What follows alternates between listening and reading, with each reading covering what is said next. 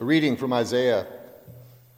If you remove the yoke from among you, the pointing of the finger, the speaking of evil, if you offer your food to the hungry and satisfy the needs of the afflicted, then your light shall rise in the darkness, and your gloom shall be like the noonday. The Lord will guide you continually and satisfy your needs in parched places and make your bones strong, and you shall be like a watered garden, like a spring of water whose waters never fail. Your ancient ruins shall be rebuilt. You shall raise up the foundations of many generations. You shall be called the repairer of the breach, the restorer of the streets to live in. If you refrain from trampling the Sabbath, from pursuing your own interest on my holy day, if you call the Sabbath a delight and the holy day of the Lord honorable, if you honor it, not going your own ways, serving your own interests, or pursuing your own affairs, then you shall take delight in the Lord, and I will make you ride upon the heights of the earth. I will feed you with the heritage of your ancestor Jacob, for the mouth of the Lord has spoken. The word of the Lord. I'm reading from Hebrews. You have not come to something that can be touched, a blazing fire and darkness and gloom and a tempest, and the sound of a trumpet and a voice whose words made the hearers beg that not another word be spoken to them. For they come not to endure the order that was given. If even an animal touches the mountain, it should be stoned to death. Indeed, so terrifying was the sight that Moses said, I tremble with fear. But you have come to Mount Zion and to the city of the living God, the heavenly Jerusalem, and to the innumerable angels in festive gathering, and to all the assembly of the firstborn who were enrolled in heaven, and to God, the judge of all, and to the spirits of the righteous made perfect, and to Jesus, the mediator of the new covenant, and to the sprinkled blood that speaks a better word than the blood of Abel. See that you do not refuse the one who is speaking. For if they do not escape when they refuse the one who warned them on earth, how much less will we escape if we reject the one who warns us from heaven? At this time his voice shook the earth, but now he has promised, yet once more I will shake not only the earth, but also heaven. This phrase, yet once more, indicates the removal of what is shaken and what is created, so that what cannot be shaken may remain.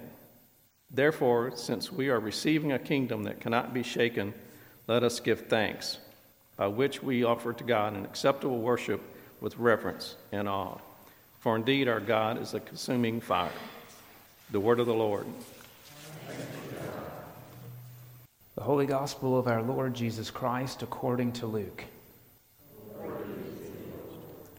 Now Jesus was teaching in one of the synagogues on the Sabbath, and just then there appeared a woman with a spirit that had crippled her for 18 years. She was bent over and was quite unable to stand up straight.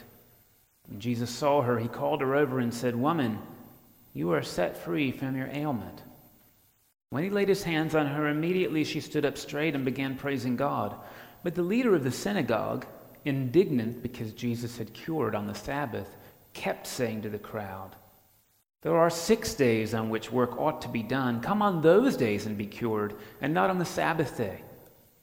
But the Lord answered him and said, "You hypocrites, does not each of you on the Sabbath untie their ox or their donkey from the manger and lead it away to give it water?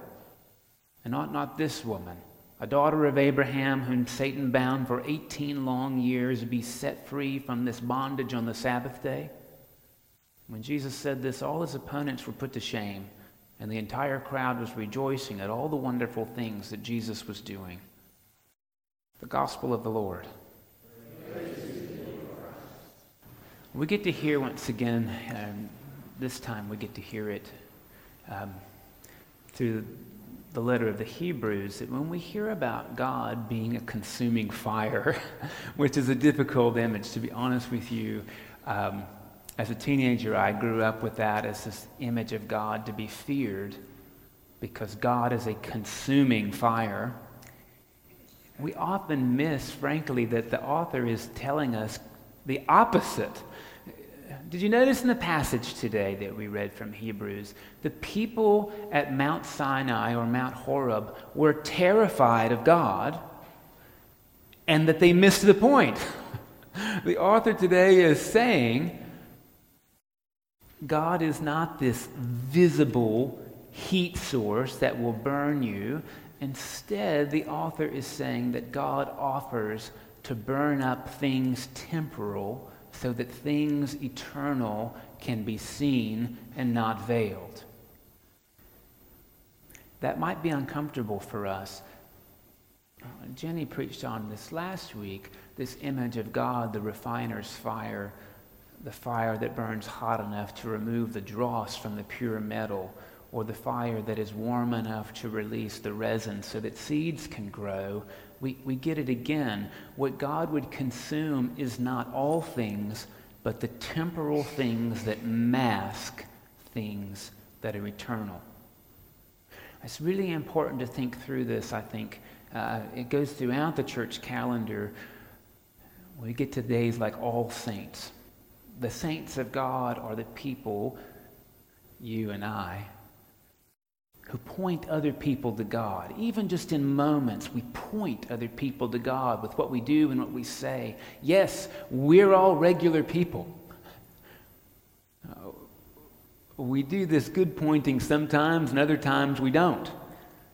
So what God would do for us in Hebrews is remove those don'ts so that increasingly we just point to God. That's for our good and for the good of the world. God is not looking to burn you up. God is looking to release you from the things that hold you back. That's what the author of Hebrews offers to us. And that's what Jesus offers us today as well. You know, I've spent so much time thinking about what this woman is suffering from and whether or not God heals scoliosis in a moment or not. But sometimes I think I've missed really what the story is inviting me to consider. So consider, the people are gathered in the synagogue, and synagogues really aren't like churches. At the time of Jesus, you went to the temple to pray and sing hymns and offer sacrifices and worship. You went to the synagogue to study. In the synagogue, somebody would get up and they would read part of the Torah, and then they would say, Rabbi Gamaliel said so-and-so about what this means, but Rabbi Akiva said so-and-so about what this means, and this other rabbi disagreed with both of them, and the fourth, this rabbi disagreed with everybody. That was a good Sabbath. This is sort of how the synagogue worked. So they're there to study and learn, and this woman comes in, and listen, if you're wondering what she's suffering from in her body, I think you might be missing the point. This woman is bent over and she is quite unable to stand up straight. I think it probably matters literally, but I think it might matter even more figuratively. She's coming together with a group of people, and she is bent over and unable to stand up straight. It might matter to know that our Jewish ancestors did not pray kneeling, they prayed standing up. This woman cannot even have the proper posture of prayer because her back is bent. What is she bent over with? It could be scoliosis, but it could also be mental illness or taking care of a parent or a loved one who's got Alzheimer's. It could be all kinds of things. It could be her spouse is an alcoholic. It could be fill in the blank. The truth is, if you've been one of those people, I suspect you know what it's like to go out in public and feel yourself being bent over, quite unable to stand up straight. And what's interesting is she's been doing it so long, she's become accustomed to it. And everybody else has become accustomed to this lady being unable to stand up straight. And here in the middle of study day, Jesus says, stand up. And she does. Thankfully, the people praise God for it, except for the head of the synagogue, who says, and this is really interesting, anytime you hear the head of the synagogue, think the priest, right? This is a criticism of the clergy. The clergy say, you're disrupting worship and study. Do that a different day. You come up to St. Thomas on Monday and we'll stand you up straight, but don't do it on Sunday morning. And what do you think the peace is for? Actually reconciling? No. You're supposed to say good morning and go back to your pew. I mean, would be sort of like somebody comes to church on Sunday morning really mad at somebody else, and in the middle of the service, they talk it out and forgive each other. Do that on Monday. The clergy says, don't bother the worship service with your reconciliation. You've got 6 other days to do it. Of course, we get, look, church could wait for that. We have room in our head that the worship service could wait if something really important happened. But oddly enough, if during the peace 2 people had an argument that led to reconciliation, we might think it was really weird and they should take that out to the lobby. I mean, this is, I think, what the story is really about. The story is trying to say, I think, what do we prioritize when we get together corporately? And the leader of the synagogue has got something really interesting to say, I think maybe in reverse to us as well. See, at the time of Jesus, not only were there these 10 words, these 10 commands, if you will, that were supposed to order life, including honor the Sabbath day and keep it holy, but there were another 613 rules that every Jewish boy had to know by the time he was 13 in order to have a bar mitzvah, 365 do's, and then 248 don'ts. And then there were a little more rules than that, because the truth is, if you're walking really close to the line of a rule, well, anybody could stumble and fall over. So if you knew a few more rules that would keep you further from the line, then even if you stumbled in one of those rules, you still hadn't crossed the line. You see how that goes? That's why there's a limit to how many steps you can take on a Sabbath so that you don't break the commandment. That limit of steps is nowhere in the Bible, of course. It's meant to keep you from getting too close to breaking what is in the Bible. Turkey isn't meat. It's a bird.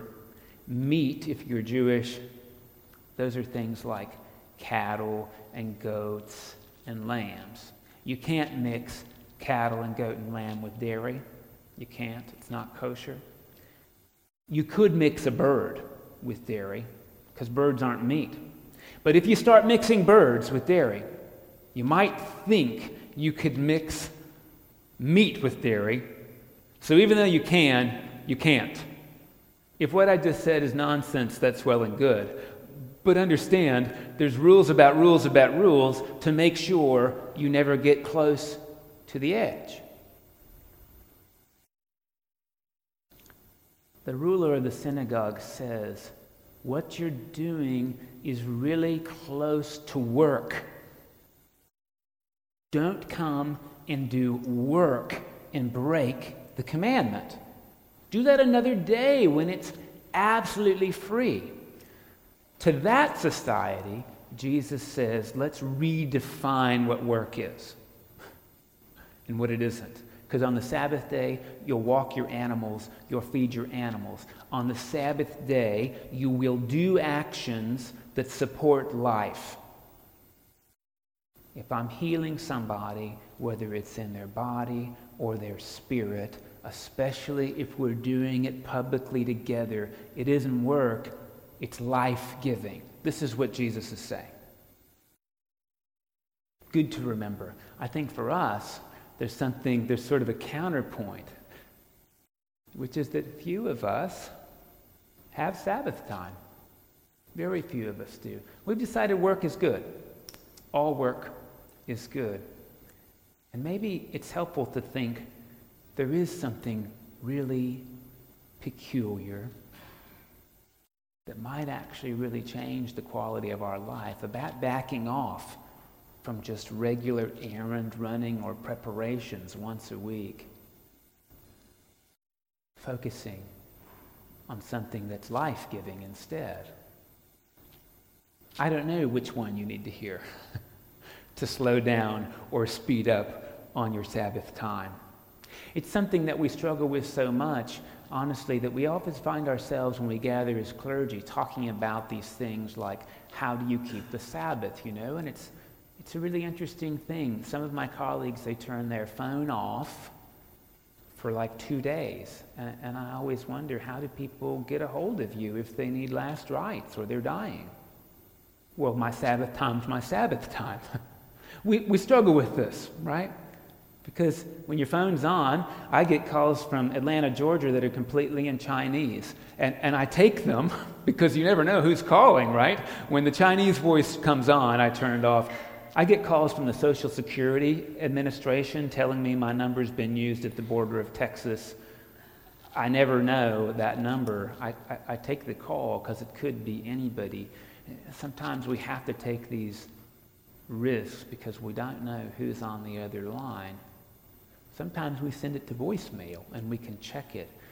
This is hard business, negotiating work and giving life. Being present for somebody on the other line and being really mad that nobody's there except someone trying to steal your Social Security number. These are things we continue to have to navigate, and I think our gospel invites us to really think about, as we do it, what's work and what's life-giving. Not that work is bad. I think that the gospel asks us to consider at least once a week, how can we really be invested in life-giving?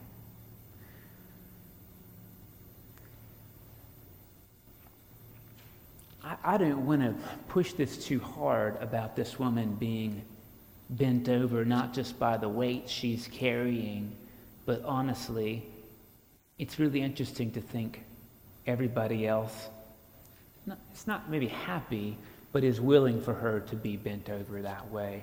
The reason I say this is that Isaiah says, you really want to have a Sabbath? Stop pointing the finger and saying accusations. I know this is a theme in what I say, but boy, when I read the newspaper, when I listen to the news, really all I hear is pointing the finger and words of accusation. I'm not even talking about just politics. Pointing the finger. Words of accusation. Isaiah says, you really want a Sabbath? Quit it. I'm so good at pointing the finger sometimes I don't even know how to stop it. Boy, it would take work for me to quit doing that. And it would be life-giving. So maybe that's how we keep the Sabbath. We work to change our habits. Or maybe we point the finger a little differently. Yesterday we had the largest funeral in the last 4 years here.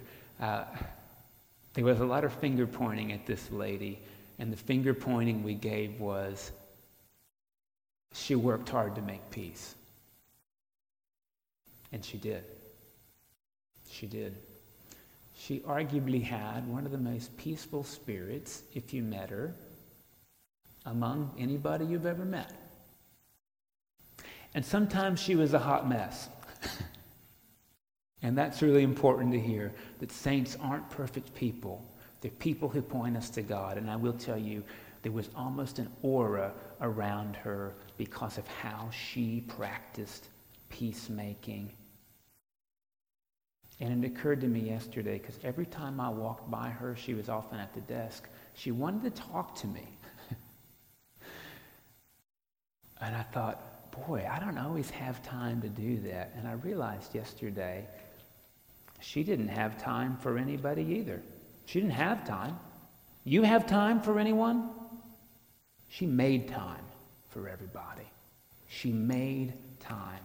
She worked to make time, but her work was life-giving.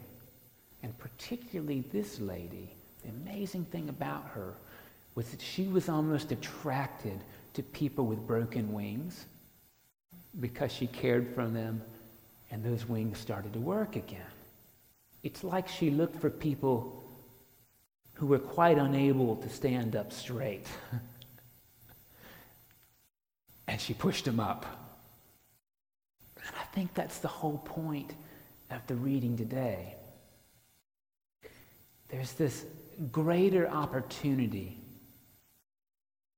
for us to gather together corporately and say, this is the work of worship, of giving life.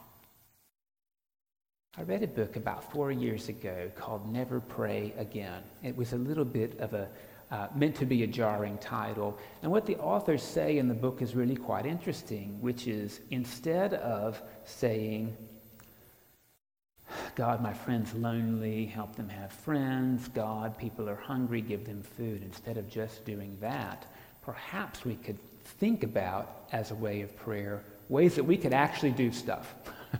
Ways that we could actually feed hungry people and be present with the lonely. Ways that we could actually expand our mind to people who are hurting, not so we can point the finger at them, but so that we can help them stand up straight. Of course, they really didn't want us to stop praying. What they wanted us to do was change prayer to a conversation in which we were nourished at the Lord's table to go out and take part in helping people stand up straight. I hope you continue to pray, but I hope our prayer is that we will notice people who are quite unable to stand up straight, and that we'll do the work it takes to give them life.